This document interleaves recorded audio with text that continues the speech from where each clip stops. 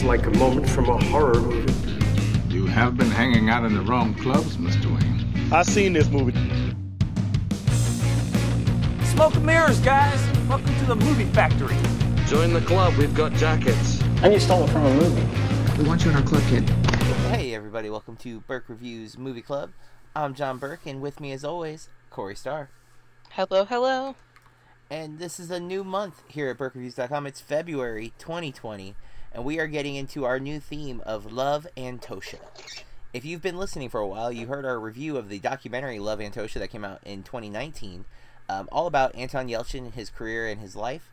And Corey and I have been big fans of Anton for a long time, right, Corey? Yes.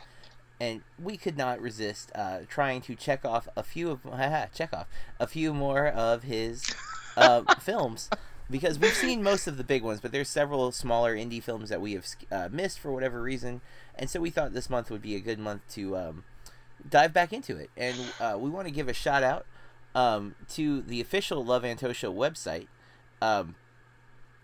After we recorded our episode about Love Antosha, they reached out to us, and we're very appreciative of our website, but and what we had to say about the movie. But the official web address is AntonYelchinOfficial.com, and it's got a lot of stuff if you're an Anton Yelchin fan where it's worth exploring, and we're grateful for the feedback from them.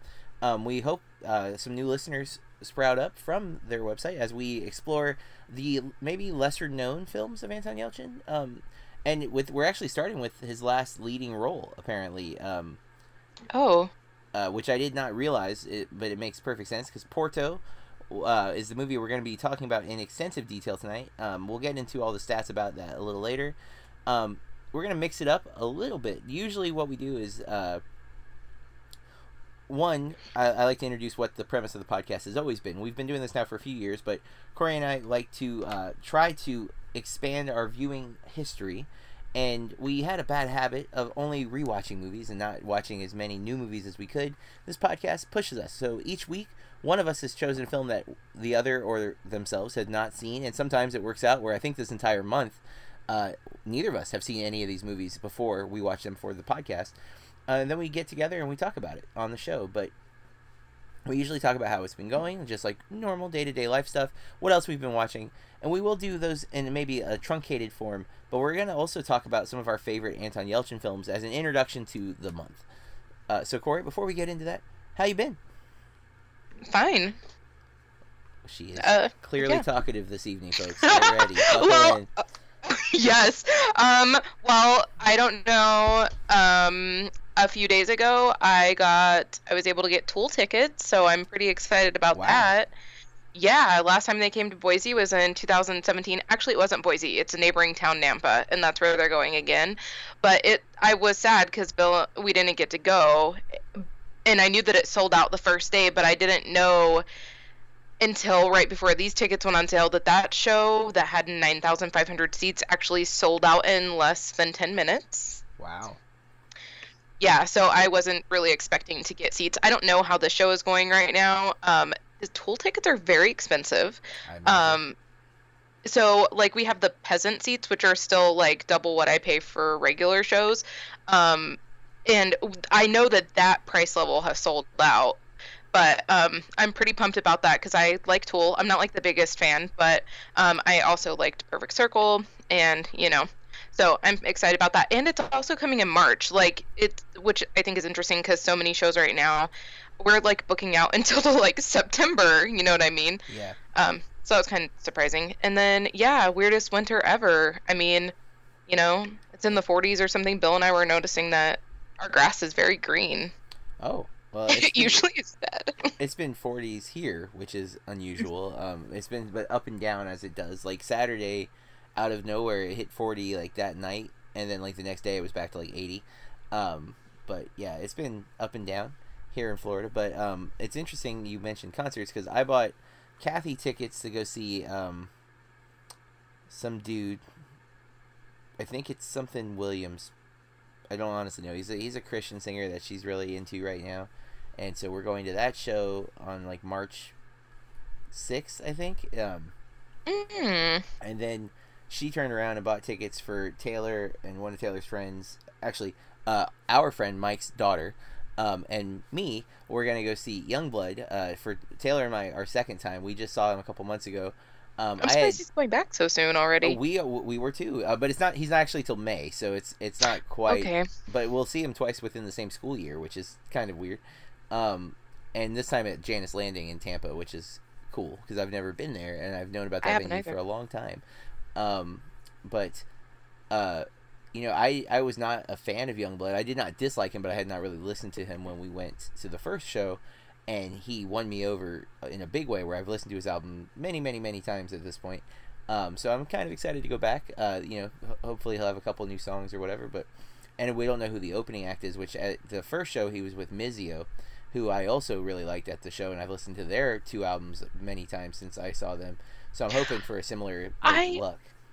I have fallen in love with so many bands and musicians from just getting there early. Like, and listening to the openers, so many of my favorite bands have come from that.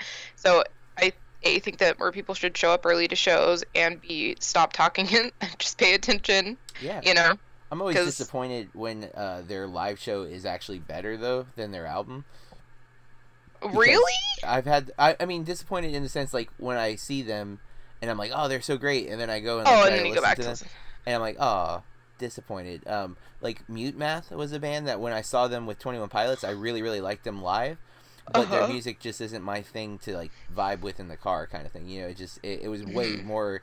I think it's very experiential, that band, and so not having them there because they're like kind of a jam band, to be honest. Like their songs are kind of long, and I think in the concert I was feeling it. Like in the listening to it on like with headphones, I get bored and I like lyrics. Yeah, same. And so there's just not enough lyrics for me to like latch onto in the actual album, but it still sounds good. It's just not. I don't have the same interaction. Well, I feel like it's okay. I don't want to say like that it's okay, but I do feel like sometimes when you're somewhere, even when we go to movies, we pay attention to movies 100% that we maybe wouldn't at home, and I feel like that's the same with some music, but that's exciting. It's weird we both had concert stories, ticket stories, I guess, to be more precise. But okay, let's get into what we've been watching. I don't have a whole lot this week. My week's been kind of crazy. Have you seen anything worth talking about? Oh God! First we're going to talk about it. Okay. I went to see The Turning with the same friend I'm seeing Tool with. We go see a movie a week pretty much every week. And we went to see The Turning on opening night, and please God, everybody stay away from that movie. So I have a similar story. Well, not a similar story. I went to see The Turning on opening night. I was maybe 30 minutes into it, and Kathy had a mild concussion. What? Yeah, she got hit in the head with not 1, not 2, not 3, but 4 cans of falling dog food from her job. Holy sh! Yeah, and a mild concussion is an assumption. We did not end up needing to go to the hospital, but she did need me to drive her home, so I had to leave the movie. But it was one of those things where I was okay with leaving the movie because I was really bored and couldn't believe if anyone. Finn. What happened? Well, I thought you were going to say something about Finn. The whole movie, kind of in general, and I love Mackenzie Davis, and even she was fine, but the movie was really bad. What was really killing me though was Brooklyn Prince, and yeah, I knew you were going to be upset about that because I don't blame her. I think it's really good evidence of a strong director with a child actress. I think Sean Baker is really great at naturalistic acting anyways, and I think he was willing to work with her to coax out a very believable performance, where this movie just felt like she was reciting lines that someone told her to say. And it's not that she's bad, it just felt very generic, and the dialogue was really cheesy, and every line felt overperformed, like overacting. I felt like it was just so bad. Yeah, I didn't make it to the end. I did have Big Tuna went and saw it last night and filled me in of the kind of crazy ending. We won't spoil that movie, but really, from what I've gathered in my very brief encounter with it, it's probably better that you avoid it. yeah, it's not great. Not very disappointed. I was really hoping that Brooklyn Prince would get a good second movie, especially because this one is a much bigger, window of opportunities for people to see it. And I really loved her in Florida Project. I was not feeling what she was doing in The Turning, although I do still think that is most likely the director's fault. And Sean Baker is an auteur almost a pure auteur at this point. The dude is an indie director at its finest, and yeah, it shows to me what I saw in that movie. But sorry, that was the first thing you saw? Anything else? That's the only movie, and then Chilling Adventures of Sabrina Part 3 came out, and I've watched all of that over 3 days, guys. It's 8 episodes, so calm down, John. Still haven't watched The Irishman, is all I'm saying. Yeah. I know. I don't know why TV is just so much more consumable to me. It's just so much easier. And I'll be like, you know what? I'm going to watch one episode and then I'm going to go clean my kitchen. Or like Friday, I was like, I'm going to clean my kitchen and clean one of bathrooms. And then I will reward myself. For some people, I will buy that. But you stop movies all the time. So there's not really the excuse. But I like with TV that like, even if there's a cliffhanger, it still kind of wraps up each episode. Like, you get... I don't know. I kind of prefer just watching TV. And I'm watching The Office. I'm almost done with that. And especially lately, I've just more wanted to watch shows. So it looks like I'll be looking for a new co-host for our movie podcast. I still watch this movie every week, true. And that is the only stipulation for being part of this club. That's it. And you even say that every time we record, so that at least we watch one new movie. That's all I have to do here. That is the minimum requirement. So if I show up, you're like Jennifer Aniston's character in Office The Turning. Yeah, I know. Which that's rare for you to go opening night on a horror movie, but yeah, or like any movie, but especially a horror movie, because I feel like they have the worst crowds. A lot of times. Dude, I have to tell you. So my friend's parents came, and one of her brothers came too, and that was fun. But at the other end of the row, this woman was like, it was so weird. Oh. There are so many times in the movie she would just go, ew, oh, ew, like so many times, and like loud like that, and she was on her own. I was just like, oh my god, what's happening? She wanted someone to interact with her. You let her down. Well, it wasn't worth interacting with. I feel like I've barely watched anything. I only have 2 movies outside of Porto this week. I was like, well, technically 3, but I don't count The Turning because I only saw a part of it. And I don't think I watched any TV, so I don't know. My week just really got away from me. But I saw, I finally got to see Jay and Silent Bob Reboot. I bought it, I pre-ordered it months ago, and I didn't know when it was coming out. And right after we got done recording, Vudu popped up and was like, hey, tomorrow you can watch Jay and Silent Bob Reboot. I'm like, what? Sweet. Was that just like a straight to... Well, no, it's had a theatrical run. It's just a very, very limited run. Okay, because I didn't see it at my theater. It released as like a Fandango event on like October 15th or something like that, and then he's been touring it. So rather than it just getting a wide release, he's taking it to theaters across the country, and you watch the movie, and then you get a Q&A with him and Jay afterwards, and sometimes other people are there. They came to Tampa. It was like $50 or something because of the Q&A aspect. So you're getting like 3 or 4 hours worth of content, but and they're still on tour with it actually. So even though it is available on Blu-ray and digital, you can still see it on a quote unquote big screen. It depends on the venue how big a screen. They're not traditionally movie theaters in this scenario, because they're doing like a Q&A.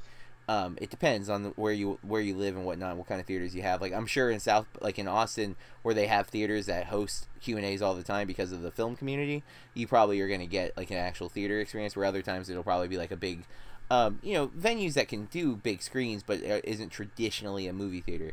And but I finally got to watch it. It's a movie I've been waiting for a long time, and my review's not up yet, but it will be probably this week. I was thoroughly happy. It's not perfect. There's definitely problems, and it's Kevin Smith, so it either works for you or it doesn't. The downside is that in his recent films, it has not been working for me the same as it used to. Part of that is me. I've matured, and my tastes have changed slightly, but I still I can put Clerks on any day and love it. I can put Mallrats on any day, and even when there's parts of Mallrats that make me cringe a little bit, I still love it. And I love Chasing Amy differently now as an adult than when I was younger and watching it. I haven't watched Dogma in years, but I think I remember that movie so well because it came at the right time for me when I found it. And then I saw Silent Bob Strike Back in the theater, I think. If not, I just missed it, but I've seen that movie far too many times. And this movie, not only did it work for me in terms of most of the humor, there was a couple of bits that I could have done without. I do love the references. There's a lot of cameos, as you would expect. But what really surprised me in the most enjoyable way is how great Harley Quinn Smith is as an actress. And I usually don't go into this much depth with a what we've been watching kind of thing, but you know, she was in Tusk. She has a very, very small part in Tusk. She's one of the convenience store clerks. Oh, okay. In Canada. And then Kevin took the character that her and Johnny Depp's daughter played in Tusk and made Yoga Hosers, which is horrible movie. And I hate saying that, as I am a Kevin Smith fan in more ways than one. I attribute his heart attack and subsequent weight loss as the motivation to get me to do my own. He's inspired me to start podcasting. I mean, the dude is, I owe a lot of who I am because of Kevin Smith. Even my extreme nerdy obsession with film comes from when I discovered Mallrats for the first time, and that he was like the first director who I became a fan of, where I was like, you know, a Kevin Smith movie, all right. And seeing him cast Harley in those two films and those being bad, I was questioning Harley's ability. And then I saw a movie last year that Sean made me watch as part of our February challenge with all these small moments with her, and has Brendan Meyer, Molly Ringwald, Brian Darcy James, who's in a lot of stuff. And I was really impressed with her in that movie. Smaller role, but I liked her a lot. So I wasn't sure how she would be in this movie. I didn't know if it was just Kevin, you know, trying to make his daughter something when maybe she shouldn't be. But she's really good, and I was pleasantly surprised. I also think of all the Kevin Smith movies that I've seen, and I've seen every Kevin Smith movie, I think, at this point, including the ones he didn't write but directed, Zack and Miri and Cop Out. This one features, I think, one of the most genuinely emotional monologues that I've witnessed in his movies, from Jay, mind you, and I was really impressed with the interaction between him and Harley in that moment. I think Kevin Smith fans will be happy when they get to see it, and I think we are seeing it's a very blatant message in the film, but this is kind of Kevin saying, you know, I had my time, now it's my daughter's time to shine, and he gave her an opportunity, and I think she knocked it out of the park. So I think be on the lookout for Harley Quinn Smith. I think she's going to be something, you know, at the very least an indie star, and at best she'll be, you know, at least a supporting actress in a lot of movies. So and then I watched one more movie, Corey, and I don't know if you've ever seen this, but I was very intrigued when the cast was pointed out to me, and I've seen this box a billion times, or the poster a billion times on like Amazon or whatever, but I finally watched it. This is on Amazon Prime. It's a rom-com called What If. Do you know what that is? So it stars, the two leads are Daniel Radcliffe and Zoe Kazan. You might remember Zoe Kazan from The Big Sick. Yeah. And of course Daniel Radcliffe is Harry Potter himself, right? And I've loved a lot of his off Harry Potter movies. Not everybody has. I've enjoyed almost all of the ones that I've seen. And this, I'm a big rom-com person, but what really drew me in was the two other co-stars, Adam Driver and Mackenzie Davis. Okay. Yeah. So I'm like, wait, hold up now? Adam Driver's in this so we have Kylo Ren and Harry Potter in the same movie? And then, by coincidence, this movie was brought to my attention by one of my students, actually, because we're studying rom-coms, and they were like, oh, I love this one, and I was like, interesting, and I was like, wait a minute, whoa, I didn't know Adam Driver was in this. Class is dismissed. Then I get a meme from my friend David, editor for BurkeReviews.com, of it's Rey crying from Rise of Skywalker, cut away to Kylo Ren, and it's not Kylo Ren, it's Adam Driver, but it's from this movie, What If, and he yells, I just had sex and I'm about to eat nachos, like, and he says it in a way that you just can't reenact, you just have to look up the clip. And then he goes, this is the greatest moment of my life. So he says, I just had sex, and I'm about to eat nachos. This is the greatest moment of my life. But it's intercut with Rey. And I'm like, okay, that's pretty funny. And then I watched the movie, and I like the movie. It's not perfect, but it's definitely enjoyable. If you're a fan of rom-coms, and especially if you like those actors, I think there's some really great moments. I think Adam Driver is hilarious in this movie. You don't always get to see him do comedy. A lot of his indie movies are comedic, but they're like that kind of hipster comedic, where there's like this weird like sense of irony and cynicism. And I think that's here, but it's kind of like scaled up. His character's way over the top, and he's in a relationship with Mackenzie Davis, and their relationship is wild and crazy. And then Zoe Kazan is really good, but I kind of feel like her character is where the movie has this biggest weakness. She gets a lot of the conflict in the film is really contrived, and it could have been smoothed over or written maybe a little better. But overall, I enjoyed it and found it to be quite funny. So those are the 2 films that I watched, and that's it. So before we get into Porto, we want to talk a little more about the reason we're doing this whole month, and that's Anton Yelchin. So we're going to just discuss some of our favorite Anton Yelchin performances. These are movies, of course, that we've already seen, where everything we're watching this month, neither of us have seen. So let's give some context. To me, I feel like the movie that really made me aware of Anton, it's not that I hadn't seen him, but the movie that made me hold up, I really like this guy, was Green Room. And there's a multitude of reasons for that. One, I do think his performance in that movie is insanely great.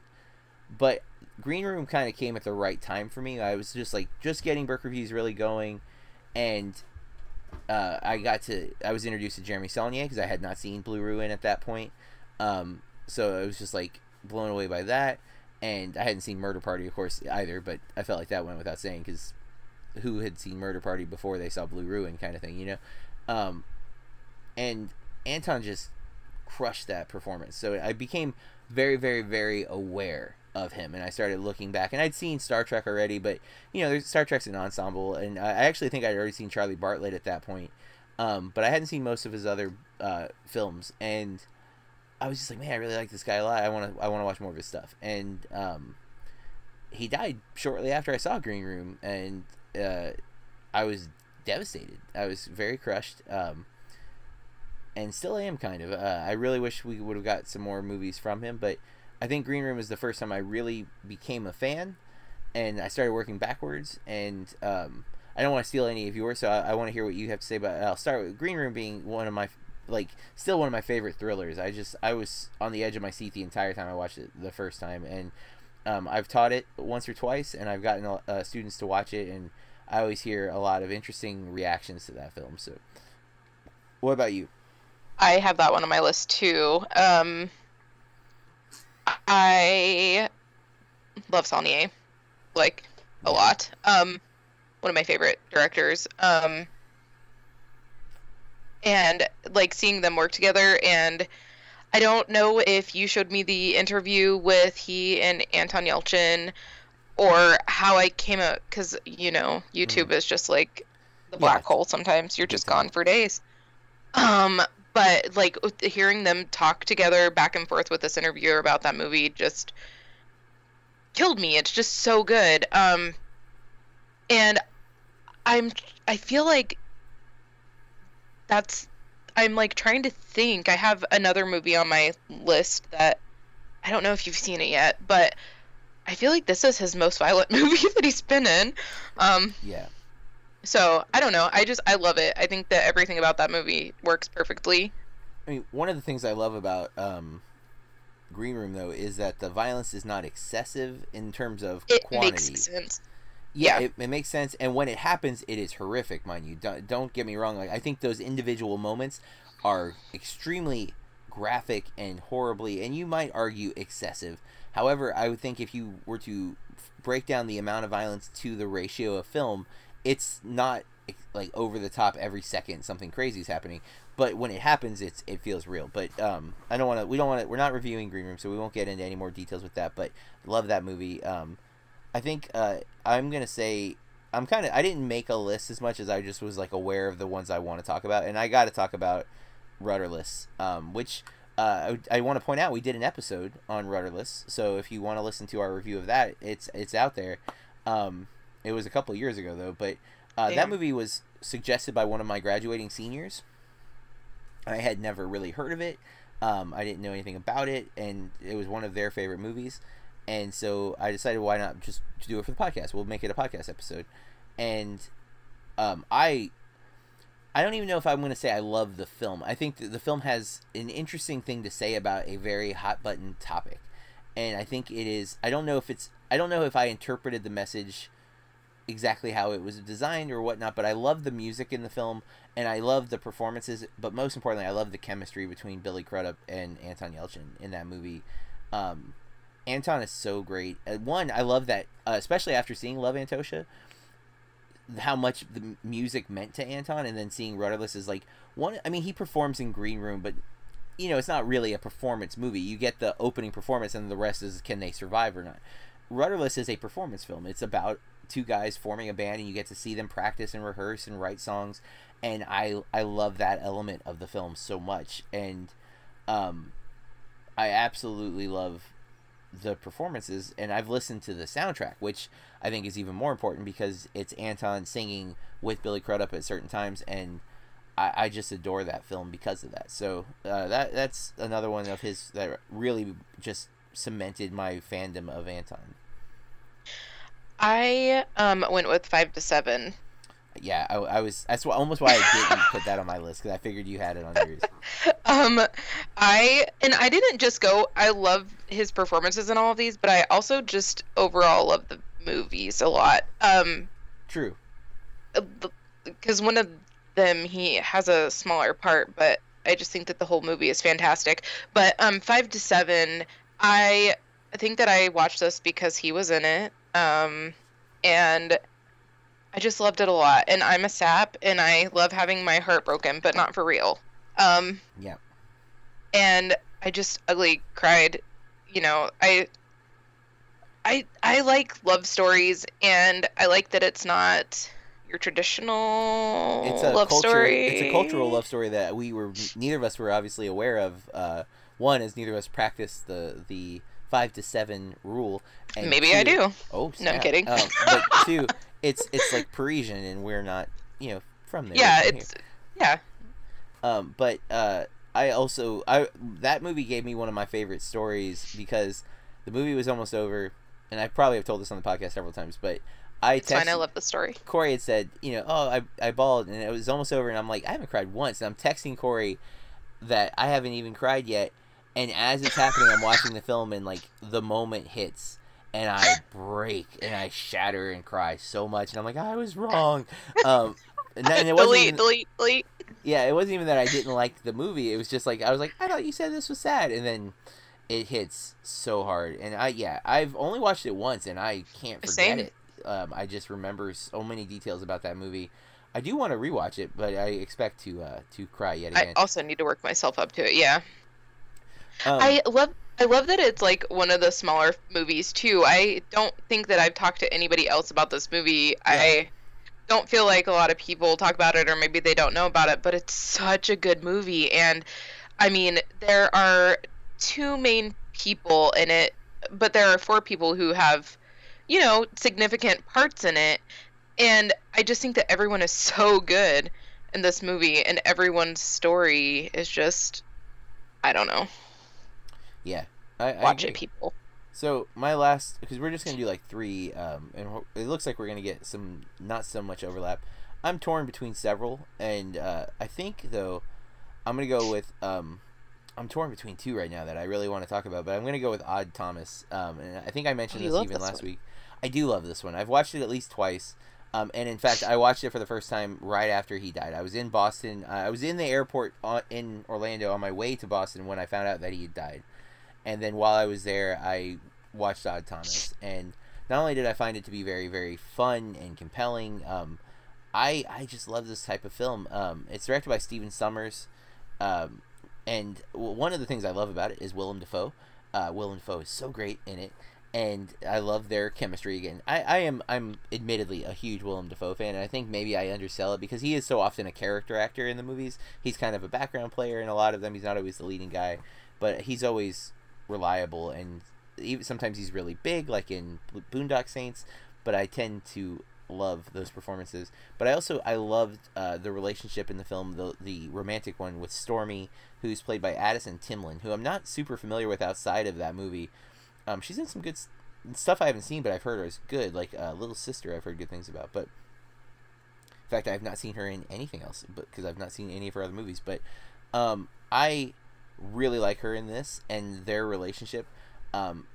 Much like 5 to 7, I cry so hard. Oh, yeah. Like, 2 scenes in this movie, and I really would have loved for this to have become a franchise, because it's a series of Dean Koontz books, I believe, which I have 2 of them, but I've yet to read because reading takes more time than watching movies, and I tend to be my brain isn't always willing to let me read something. It tends to jump around a lot, so I haven't got to them. One day maybe I shall, but I love this film so much, and it's because of Anton. I think he completely carries the movie and makes it just fun, and I don't know, it's like, it's fun, it's dark, and it's intriguing. It's just, man, I just really got into it, and I truly wish it was a franchise. I would have loved to see 2 or 3 of them with Anton in the lead, and it obviously didn't do the box office for that or whatever. But yeah, that's the last one I'll definitely mention, and then let's see what you have. I think I know, because what is it? What do you think? Only Lovers Left Alive. Yes, I love it. Go ahead. I love Jim Jarmusch. Yes. A lot, actually, probably too much. I think I maybe have jumped on his bandwagon very hard, but I think that he's so cool though. Yeah. He just does what he wants, and I love it. I do. That's, I think, what I love the most is, like, because that doesn't always work for me. Just doing what you want doesn't always work for me. But there's something about his style that just clicks with me. Especially, I love Patterson so much in Broken Flowers, but Only Lovers Left Alive too. I was really vibing with, and I didn't know you watched it, or maybe we talked about it. I am so forgetful. I tried to. I think I knocked out 3 or 4 of Jarmusch's other films. In anticipation of The Dead Won't Die. Nice. Dead Don't Die. Excuse me. Yeah, I love everything about this movie. I love its setting. I love all the characters, the actors. And I was just thinking when I was pulling it up to kind of talk about it, he worked with some really cool directors. I mean, Yeah, yes, for sure. Jeremy Saulnier, and just out of my picks, Jim Jarmusch. I don't ever know how to pronounce his name. I just wrote here. Foster. Oh, and also now I'm blanking out J.J. Abrams. I mean, yeah. I love him as Chekhov. I went and saw all of those movies because of him. I wanted to briefly mention that too. Yeah, he is one of my favorite parts of the new Star Trek series, and a shame that if they are doing a 4th, Chekhov, or at least Anton's Chekhov, won't be there, and that's devastating. Yeah. So that's my last pick, and I mean, I do want to Hazmia Wasikowska. I can never pronounce her name. Yep. Tilda Swinton, Tom Hiddleston, John Hurt. It's just really fun. Yeah, and it's one of the cooler. I don't know if I can say what the movie is. I don't know what would be a spoiler. Well, artistic, sophisticated, and centuries-old 2 vampire lovers ponder their ultimate place in modern society. Yeah, I wasn't sure if the vampire thing was trying to be under wraps or not. It feels like it kind of is at first. Well, I just think in the movie, I don't, like, he's trying to not let it on, because obviously he's, like, super famous rock star. True. Well... Yeah, and I love that it's in dilapidated Detroit. I'm sorry. No. I think that leads us to Porto. I hope this is the right one. My pictures are not loading on IMDb for some reason. So Porto is from 2016. It reads as follows, according to IMDb.com. Jake and Maddie are 2 outsiders in Porto who once experienced a brief connection. A mystery remains about the moments they shared, and in searching through memories, they relive the depths of a night uninhibited by the consequences of time. It has a 6.1 IMDb user score, a 48 Metascore, with only 11 reviews, though, so it was not a widely reviewed film on Metacritic. Stars Anton Yelchin, I believe a newcomer at the time, Lucy Lucas, but she's done some other stuff. Paulo Calatre, and I butchered that probably, and then a few other minor people. It's mostly Anton and Lucy. It's directed by Gabe Klingler, who I'm not familiar with as a director, but it looks like he's done a couple other small projects. This definitely falls into an indie film category. It is very, very independent in its structure, in its style, and it was not easy to watch. It is available digital, but it's not cheap to own, and it's not cheap to rent even. And it looks to be out of print in other formats. So it was kind of expensive to buy on disc if that's what you were looking to do. Not crazy expensive, but like for a movie that you may not have heard much of, it's like $17 or more, and that felt a little bit much. Like I waited to buy Once Upon a Time in Hollywood until it was under 15. So like, you know, with my mindset, 17 for a movie that I hadn't heard much about felt like a lot. So let's get some initial impressions, and then we will get into our spoiler review. But Corey, what'd you think of Porto? Which, if I'm not mistaken, this was your pick. You got the first pick of the month, right? Yeah. I kind of want to say something before I give my initial impression. Sure. Because you had the same issue that I did. Oh, yeah. Yeah. I'm pissed about it, actually. I never got to watch the last 6 minutes of the film. Because it kept giving me an error. And I did everything. And I know that it's only that. It's that. And the fact that you are having the issue, too. Yeah. It's the service. We did watch it on Vudu. And I've not encountered this. I own a lot of movies on Vudu. This is the first time I've run into this. I have run into this with Google Play Music, where certain songs don't finish. Like, they just jump. Like, the file's corrupted. So, if you're not familiar with how streaming services work, is they own a series of a bunch of hard drive storage farms. And in those storage farms are the files. And when you click on a movie on Netflix or whatever, it goes and accesses that file and it streams.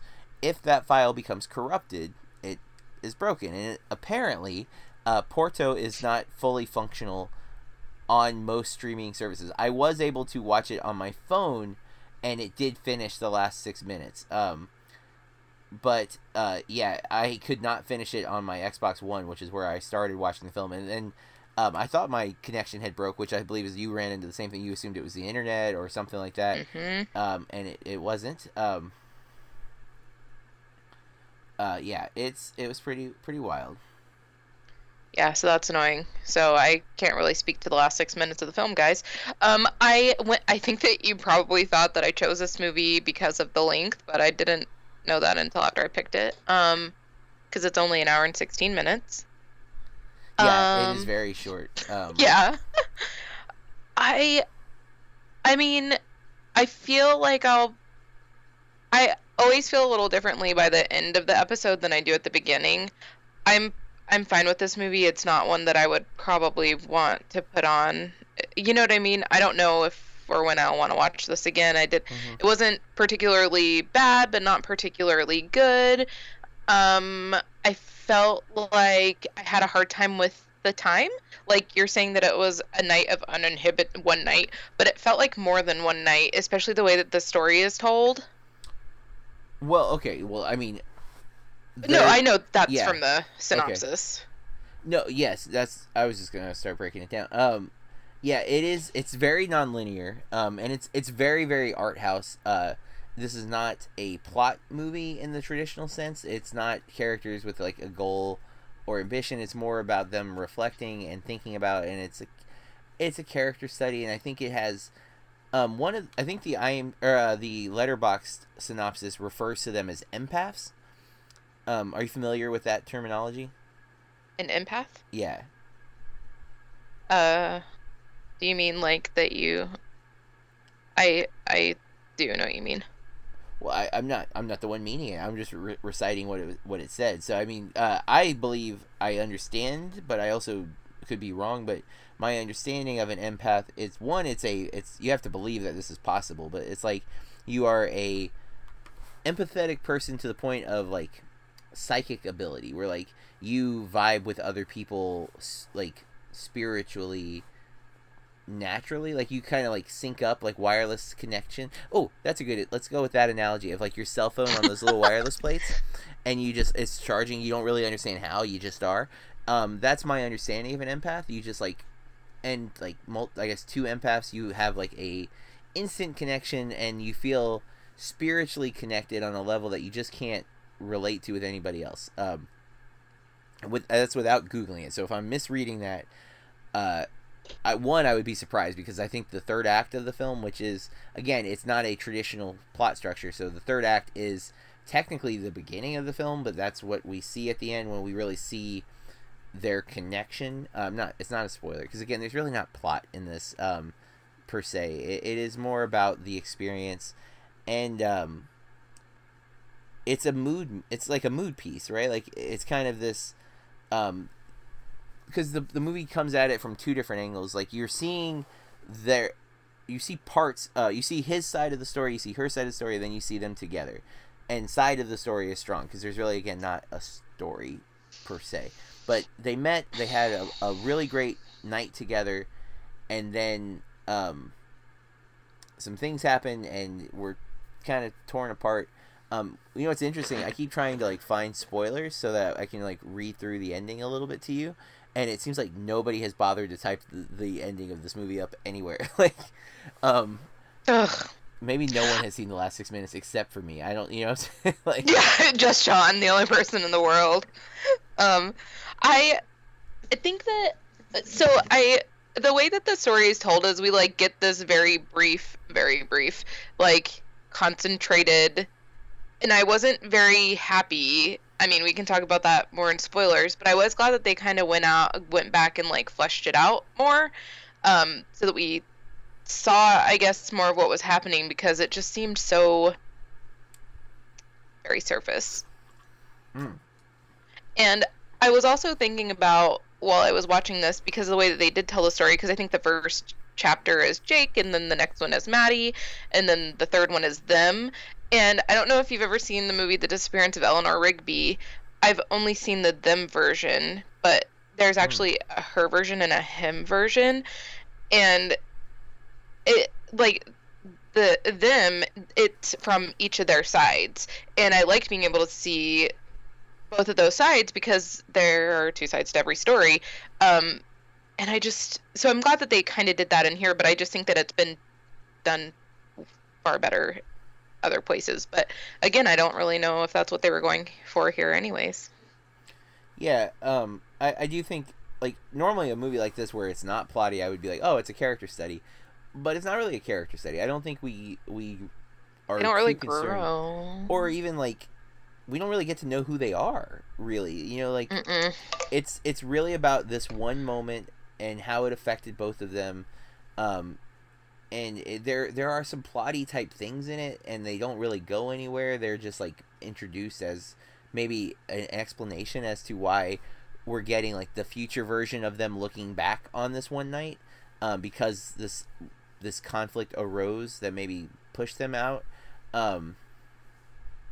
It does, like, we see regret, I think, in both people. So, like, I think it's more about the feeling and that experience than it is about the characters. It's like, I think Mood Piece is the best. It's very sad and somber and regretful, and yet when we're in the young in that moment, it's very hopeful and passionate and exciting. And so I think it's relatable to most people. Like, we have, in hindsight, we look back and we're like, that was the best moment. That one moment in my life. If I only could get that back, maybe I wouldn't be so miserable now. That, what I mean? Like that, for me, I think it would be like with my music career, when I was like, oh, remember that one time I opened for Nonpoint? That was the best. If I could only get that one night, one more time, it would be like the best thing ever. And while I don't like think about that every day, like when I look back at my life, that is one of my like key highlights, where I did something that I was so excited to do, because not only was I playing a big show, but I was opening for like one of my favorite bands, like, of all time. And it's like, oh man. And I think that's kind of what this movie is doing, but it's not about the characters, it's not about that moment as much as it's about that feeling that you have about those types of moments in your life. And I don't think it's poorly executed if that's the intent. If we're talking about, I don't think it's also like super powerful or anything like that. Like, but I'm kind of curious. It does in some ways remind me of like a wannabe Jarmusch film, because Jarmusch is very good about creating the mood, but I think he creates much more compelling characters, or even very odd plots that have a like Patterson isn't very plot driven, but yet there is this like clear story and an arc. It's very much about him, but the story around him and the things that happen still feel like a plot. Where this movie, it's like it feels like there's things that could be plot, and then it's just not. It's just like no, it didn't actually go anywhere. It was just something that was happening. It was just a moment to. Just thought I'd mention it. Yeah. We just, I mean, and again, I think if you look at that and kind of think about real life, that might be sometimes how we actually experience life. Like, we like to create narrative, but a lot of times it's just a series of random things that we do throughout the day, and sometimes they're connected, and we like, oh, look at the meaning there. But most of the time, it's just a thing we had to do. You know, I had to go to the store today. That's it. You know, that was the thing. I needed it for food, but it's not really a story. It's just something I had to have. But I think it sounds like we weren't disappointed, but also not like super enthusiastic about it, which isn't the worst reaction to a movie. I mean, it could be way worse. And again, this. You know what this movie does remind me of, though? I don't know if I already said this or if I thought it, but the darker side of Anton Yelchin that you see in Love, Antosha, like the photography side, kind of hidden. Yeah, the stuff that I didn't know about until I watched the doc. This movie feels like that to me. Like the character he's playing and some of the scenes that happen in the film feel like that kind of darker side of Anton. And not that he was dark, but he had a little bit of he wasn't some like what's like goody two shoes either, you know. I'm not passing judgment or anything, but like, you know, he did some wild things, and I love learning that stuff. And I wouldn't have known that had we not watched the doc. And I think this movie is like, I feel like I understand why he wanted to do this movie, I guess is what I'm saying, you know, like, and I think that's going to be true for some of the indie films that we haven't seen of his, where some of the movies feel a little darker just inherently. So, well, even that very small part that he played in Thoroughbreds. Yes, which I really like that movie a lot. Yeah, so funny. Like darkly funny. Very, dark, but so funny. Yeah, and I think that we're gonna get like a bigger role of that in Is That We Don't Belong or something. Yeah. Well, I think that's the cue to jump into spoiler talk. Guys, from here on out, we are going to talk about Porto in great detail. You have been warned. I'm going to backpedal on what you just said. We probably won't talk that much detail because there isn't a lot. It's a short movie and there's not a lot. I will say, listeners, and I kind of wanted to give this warning before spoilers even, but if you haven't watched this yet, be warned that the third act kind of breaches on like softcore porn. Like, there's a really long sex sequence and it is not shy away from it at all. I do think the movie earns it because that's their relationship, and that sexual encounter is so intense, and it is because of their empath ability. Apparently, like they don't understand why they feel so strongly for each other so quickly, but they do, to the point where they say they love each other like the first night. And it's not one of those things. Well, yeah, it's not one of those things where like a guy says it to get the girl. Like it's him very like reluctantly admitting that he loves her. Like, he doesn't understand it, he just does. And so I think like I don't feel like the scene's exploitative or anything like that, but it's I wouldn't even say it's graphic, but it's on there. So if sexuality in a movie makes you uncomfortable, be warned that there is a pretty extensive sequence of nudity, mainly her, because that's, you know, how it is always. Like, I don't even think you see his butt, but he is, you know, sexually thrusting and grunting and stuff like that. So be warned, I guess. I just, you know, we don't always, the podcast is technically, you know, clean. We don't curse a lot. Every once in a while one of us will say something. Usually me. Yeah, it's more often Corey. And even then though, it's usually mild or to make a point. We get the PG-13 rating, you know. Corey drops the one F-bomb and then we move on. And it's for emphasis. Yes. So we don't often watch, although, I mean, considering this movie follows Eyes Wide Shut, maybe I'm wrong. Well, I mean, you have a daughter at home, and even, like, I think it's so funny, like, it's just Bill and I, but situations make Bill very uncomfortable, like, awkward situations and stuff, and I could just see Bill walking in in something awkward in this movie and being uncomfortable. Not even just like the sex part, but it's just it. If it's not just you and there are other people that can walk in, it's definitely something. Yeah, and I did luck out. I think Taylor was out, but even so, like, I always am like a little, like, I don't want, because I often watch movies alone in my movie room, and so like when loud noises start coming out of the room, I'm like, oh my god, I'm not watching something inappropriate. And It's a movie, I swear. Yeah, it's like I'm watching a movie because of the podcast. Even I didn't like pick this randomly, just like, hey, I heard this one's got boobs. Like, it's not that at all. And I know that there are people who do think like that and watch movies like that, and that's fine if that's what you look for. I'm genuinely seeking great. I will admit too, with this movie and in general, I often am a story first movie watcher. I do like story. Story is something that I'm very passionate about in all realms of like, whether it's books, movies, even just conversations. I love storytelling, and so that's always kind of my first look. Is this a movie that a story where it really clicks for me? That doesn't mean I don't like movies that aren't story heavy or are not plot centric, but it does take a special movie to really win me over if it's lacking that. And this one didn't win me over in a big way. I didn't, again, dislike the film by any means, but I did feel like it alludes to so much story, and then it drops the ball, in my opinion. Yeah, agreed. I just don't feel like it really fulfilled anything for me. I wouldn't go and watch this because I'm having a bad day and I want to be made happy, or I just don't feel like it. I don't know how to explain what I'm saying. This is my life all the time. I think I do, though. But that's where I feel torn about it. I think there's something contemplative about this movie, because I think it's them walking around and thinking back, that I found that to be kind of compelling. I like that a little bit. In fact, in a lot of ways, this movie actually pairs really good with Eyes Wide Shut. Not all the walking. There's a lot of walking, right? It's walking and thinking to a soundtrack, and both are about relationships and like contemplating the meaning of the relationship. This was one I'm not comparing this filmmaker to Stanley Kubrick, not in any way. I think Eyes Wide Shut arguably is a much superior film to Porto. I just think there's some similar themes and ideas being addressed, and that's interesting because we didn't plan that. It just happened.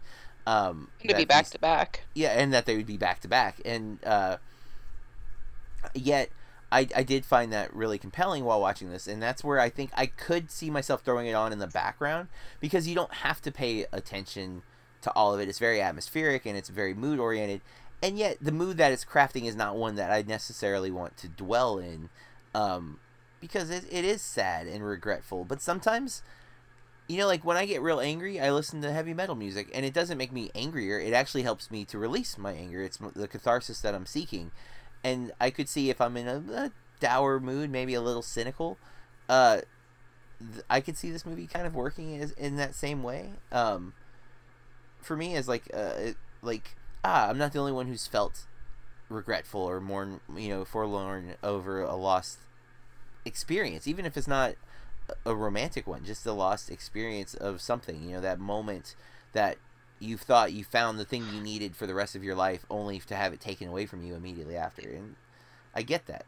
And I think that it is very universal that way. Agreed. I think that's why it works at all, is because it is something that I think most people can connect with if you see it. Like, I also think you could watch this movie and just be irritated that nothing's happening. Like, wait, what's happening? Why are we watching Old Man Anton? Which, he does look pretty old in the future sequences. I think that I think it's sadness. Yeah. But, yeah. Yeah, because there's really not a sense of the distance between the two of them. Like, how long had they not been together? Other than, I guess, her daughter. Yes. Which, her daughter's like 6, maybe? Oh, right? I thought she might have been a little older, like 7 or 8. Okay, but still, not like 12. Under 12, so less than 12 years have passed since they had their encounter. And I assume we see her getting married to the other guy in like a real fast sequence, and I assume that's after the fight, right? Like, not the fight, but after the Anton and her affair. After the affair. Yeah. Well, I thought that the whole beginning of that encounter was very interesting because he was asking her questions that I don't think that a lot of people really ask, like, ever. But please, so tell me about your ex-boyfriend or your last boyfriend. And then she started talking about the professor, and we think that she and professor are not a thing. But then the very next day, after she sleeps with Jake, she brings him to her apartment. Yeah, and Jake's still there. For dinner. Yeah, I was like, God, this guy is crazy. Right, like, because she said, like, if you're hungry, help yourself, and I mean it. Like, that was in the note. But then he just, like, stayed all day. He started unpacking her stuff. But then it wasn't quite as weird when they started, like, kind of backpedaling and fleshing out the story where he helped move all of her boxes into her brand new apartment. That's true, yeah. Like... It makes sense. Like, if you help somebody move, it's less weird that you went through their boxes if you carried the boxes. He was setting things up. I didn't really... The way he does it, too, it's like he's getting to know her while we're also getting to know her through those items. Like, you know, in the great detail of how she packed those items in the box and all of that. But, yeah. So, the thing that I think is the most frustrating to me is I don't fully understand why she dismisses Jake after that night that we see later, because he slapped her on the street, but that's when she's like trying to leave him, right? Like, and she's ignoring him. I don't justify him hitting her, mind you. That's not what I'm saying, but then even like when that's presented to us, I'm like, whoa, he really is crazy. And I also don't condone hitting anyone. But then we go back and we see all of this time and all of these things that they've done together, and it makes it even harder and worse that she is being so dismissive and just ignoring him. Because it seemed equal to me at first. Like, when we see them together, which we see that in the third act. So, like, you've already seen him being sad, and then you see, like, him with her, then we see her side of it, and we see him act like an asshole, hit her, but she'd been avoiding him, and then when you see like the passion and the connection they had, I don't get why she suddenly was dismissive of him, except for maybe maybe the idea is like she's looking for security, but again, I don't think that's in the movie. I think that's where there's like plot holes and where there's no attempt at story other than these like emotions of this happened, then this happened, and it's like there isn't really connective tissue there. You can make a lot of bold assumptions. We do realize that her relationship with the professor goes downhill, so maybe it's implying it's her. Maybe she's an awful person or something like that. He does seem very crazy, like you said. I think if that was all we were given, if we weren't hinted that she had maybe like led him on or something like that. But that's, to me, when you see their connection, it seems so genuine. Mm-hmm. For her to be so willing to just walk away from it is baffling. And also, since her marriage doesn't work out with the professor, I'm like, you should have just had more fun.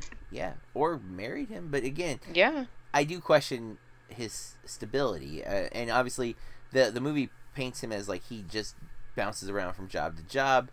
They're clearly opposites. Like, I think the restaurant, she orders like a really healthy soup, and he orders something like really bad. I don't even know what he orders, but even when you see him get the food, like the way he starts eating is just like shoveling it in his mouth. It's very clear they're two different types of people, and so maybe they're not truly compatible, but there's something there anyways. There's a connection. Also come from different cultures. True. Not that that means that your relationship won't work out, but I'm sure that it takes more work.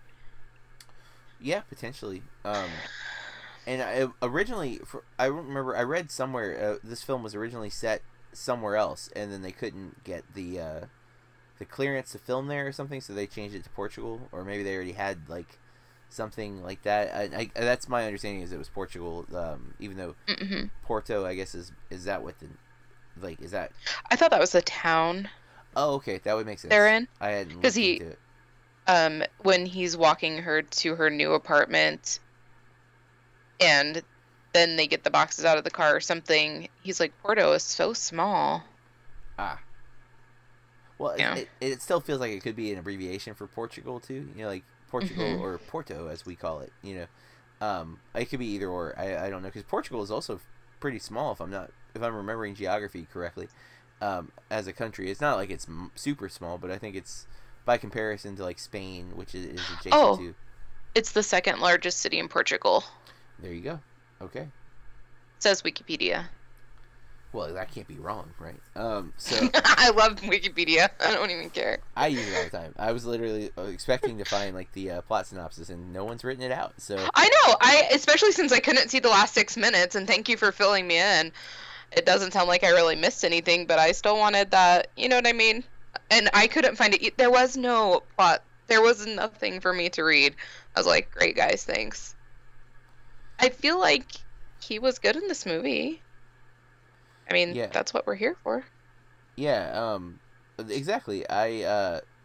We watched this more for Anton than we did for the story or anything, and again, I think the performance is fine. I don't think it's one of his best performances, but I don't think it's bad at all, right? Like I don't have any like major issues with the performance. I think what's interesting about this is seeing, you know, the choices that he made in his career. Like this was a movie he chose to do after Green Room, you know, and while Green Room is not a mainstream film, it is a more traditional, I think, story film than this film, where this is super artsy and independent. And after watching Love Antosha, I definitely see that side of Anton more, and not surprised that he chose to do this film. So, you ready to give it a rating? Yeah. What are you going with? I'm gonna go with a decent watch. I'm leaning that way too. I was definitely going. I could see it being not a total waste of time, but there was something. Again, I felt drawn in to the movie, despite it lacking a major story or major plot, and it partly is because it does allude to story that it just doesn't fully deliver on. But I'm kind of okay with it. I really wish I remembered the ending more, because I had to really work to get it, because I had to get it on my phone. But it basically just ends with them staring at each other like it begins. I think, as it's been a couple days, and again, I had to watch it on my phone, which is not ideal. But the end of it. But Voodoo, get it together. Yeah, very surprised, especially because now I own that movie, and I would like to be able to watch it in its entirety if I ever go back to Maybe we're like the only people who have bought it on Voodoo, and no one's told them yet. It's very possible. I am going to try to tweet at them. It. Yeah. Okay. But yeah, it is interesting. Again, if you're an Anton completionist, like I think Corey and I are trying to be, then I think it's a necessary rent, or I wouldn't say it's a necessary buy, but for the cost, if you think you might even watch it twice, it's probably worth just buying, because I think it's like $5 to rent, and it was like $10 to buy. So yeah, digitally. So that's our first movie for Love Antosha month. We are going to be doing three more films from Anton Yelchin's filmography that we have not seen, and those movies are coming up momentarily. I thought I clicked the right spreadsheet. I did not. Oops. Where is it? It's coming. Hold on. Well, right in front of me. I'm looking at like the wrong thing. So we'll be watching next week, Hearts in Atlantis, which I'm really excited about. I don't know how much of a lead he is in it, because Anthony Hopkins is on the cover, but I think he is like one of the major stars in the film, from what Love Antosha made me believe. The following week we'll be watching We Don't Belong Here, which is, I think, a 2017 film, but he's not the lead in it. I picked the downers, guys. And then the one I'm most excited for, I think, this month is Like Crazy, because of Felicity Jones, and I think it's a romance, which, as Corey and I pointed out with 5 to 7, we are kind of saps. So Porto, also a romance, but a different kind of romance. I'm hoping Like Crazy is going to be a little more in line with what we like. I am also a little apprehensive about that one, because J-Law's in it, and I am not a big fan of her. So, have to see. Hopefully it's great. But again, I just want to mention the AntonYelchinOfficial.com. If you check that website out, tell them that we directed you there. Let them know that you heard us talk about it, and that helped, and vice versa. If you are listening to this because of them, thank you for giving us a chance. I hope we're entertaining enough. If you like what we're doing, if you would rate and review the podcast on whatever platform you listen to us on, helps other people find us. You can also follow us on social media. I am at Burke Reviews, and Corey? At Corey R. Star, 2 R's on the end. And we'll be back next week with our review of Hearts in Atlantis. And as always, keep watching movies. This has been a Burke Reviews podcast. BurkeReviews.com.